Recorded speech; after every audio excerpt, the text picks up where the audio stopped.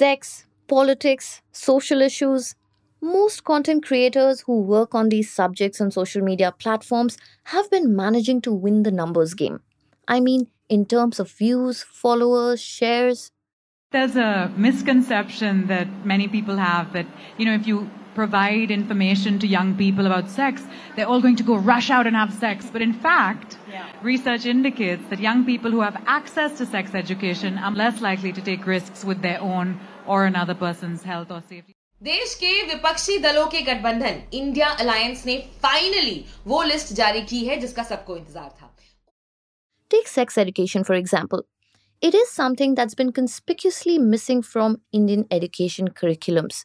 But sex educators on social media like Lisa Mangaldas, Tanaya Narendra, who's popularly known as Dr. Cuterus, Seema Anand, and many others like them have been tackling this gap through their posts and videos. They bust myths around sex, talk about sexual wellness and health, and a variety of related issues. And over time, they've built a solid set of followers who find value in the work that they've been putting out.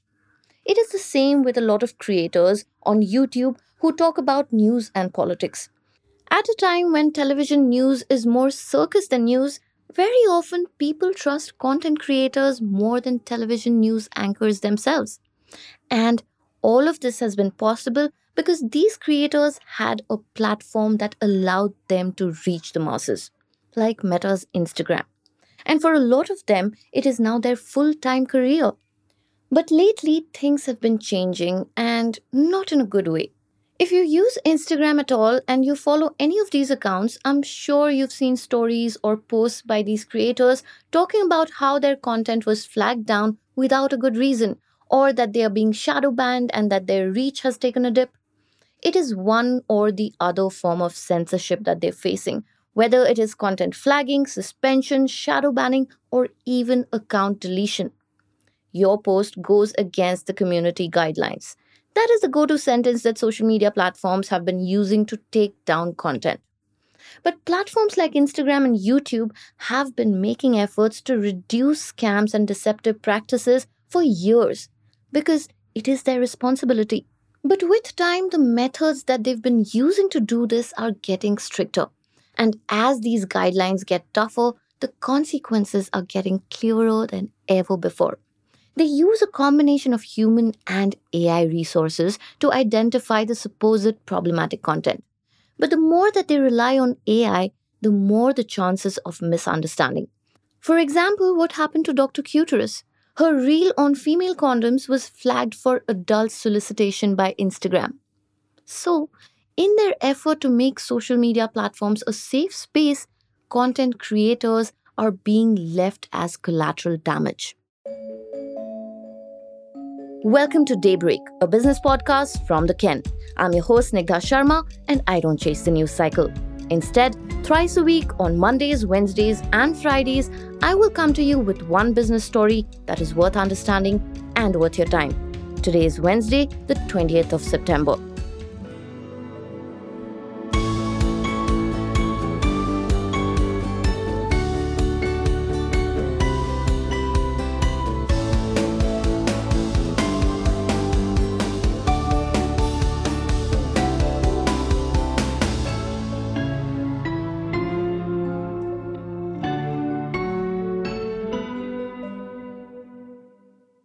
About 2 months ago, Akshara Ashok, a creator who has 241,000 followers on Instagram, declared that she was going to stop posting sex ed and mental health related content. But these are the subjects that made her handle Happy Fluff Comics popular. People found her content relatable. She's an illustrator who uses her comic characters to take on issues like patriarchy, body positivity, mental and sexual health, women's rights, and LGBTQ issues. So, what changed? Akshara just got tired of having her content taken down again and again by Instagram because, according to the social media app, they went against the platform's community guidelines on adult sexual solicitation. She is not the only one that this has been happening to.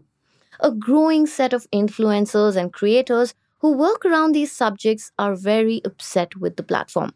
For someone like Akshara, Instagram is the main source of income, and all her collaborations with the likes of Amazon Prime Video, Disney Hotstar, and Google revolve around her Instagram handle. Similar things are also happening to creators on YouTube. The ones who talk about current events, news, and politics are facing restrictive rules on the platform, which, ironically, was once upon a time known for being an open space for such content. My colleague, the Ken reporter Shivani Verma, spoke to 8 sex ed creators, including 2 doctors. And they all told her how these restrictions have increased this year.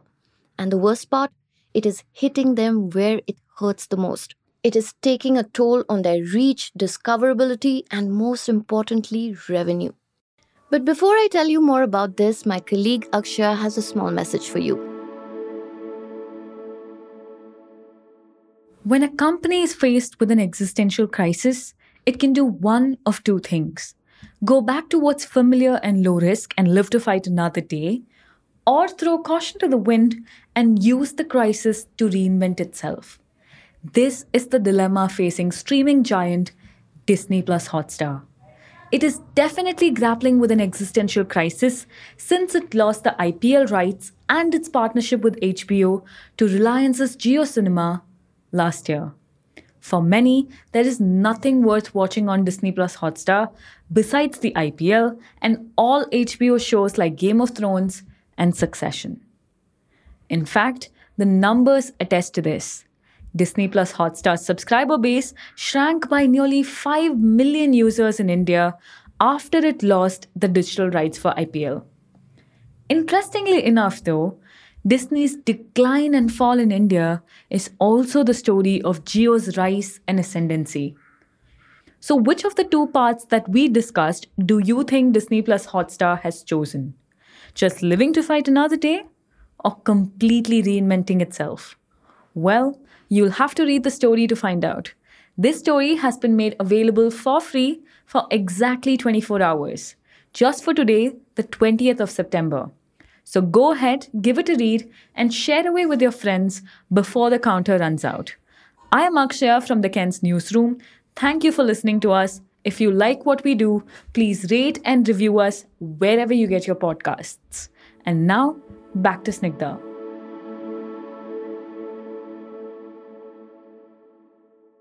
So, who decides what gets flagged, taken down, or restricted on social media platforms? Tanaya Narendra, who goes by Dr. Cuterus, explained to Shivani how most of her content is around periods, contraceptives, abortions, etc. But she said, and I'm quoting, Meta's AI will suddenly decide that the said content is soliciting sex and there is no human intervention. End quote. Meta says that it uses a combination of AI and people to moderate content on its platforms. A company spokesperson told the Ken that it has built features such as account status to help creators understand why their content may not be recommended and how they can delete any content that is affecting their account or appeal the decision if they think there was a mistake. For the most part, it is AI and machine learning tools that identify and remove the violating content. And in case the AI misses it, human reviewers are asked to enforce the guidelines. YouTube also has similar processes in place. But a bunch of Instagram creators complain to us saying that very often it is unclear whether the content was reviewed by a human or by an AI system.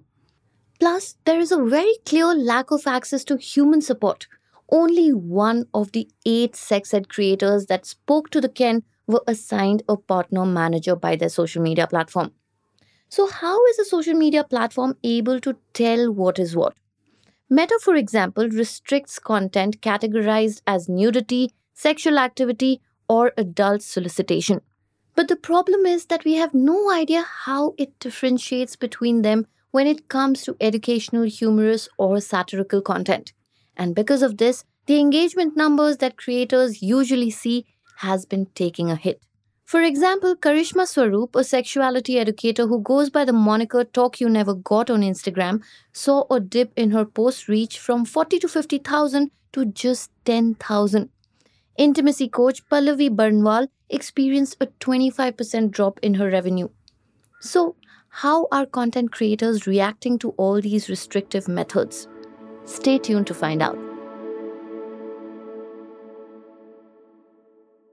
Dr. Kuteris told Shivani that now, instead of focusing their energy on creating authentic, scientifically accurate content, they have to keep up with the strategies of social media platforms to ensure that the AI does not flag them. To her, this is a complete waste of time. Some sex ed creators told the Ken that they weren't even informed about the takedowns. They only found out when they checked their profile settings. So, in response, some appeal and the other, they just delete the flagged content. Now, to protect their accounts, creators are also taking to archiving their posts.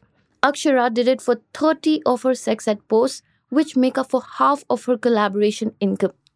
Lisa Mangaldas, who's been a sex education content creator for the last 7 years, says that sensitivity is a subjective matter. She says, and I'm quoting, "Why is Instagram deciding what one can see or cannot see?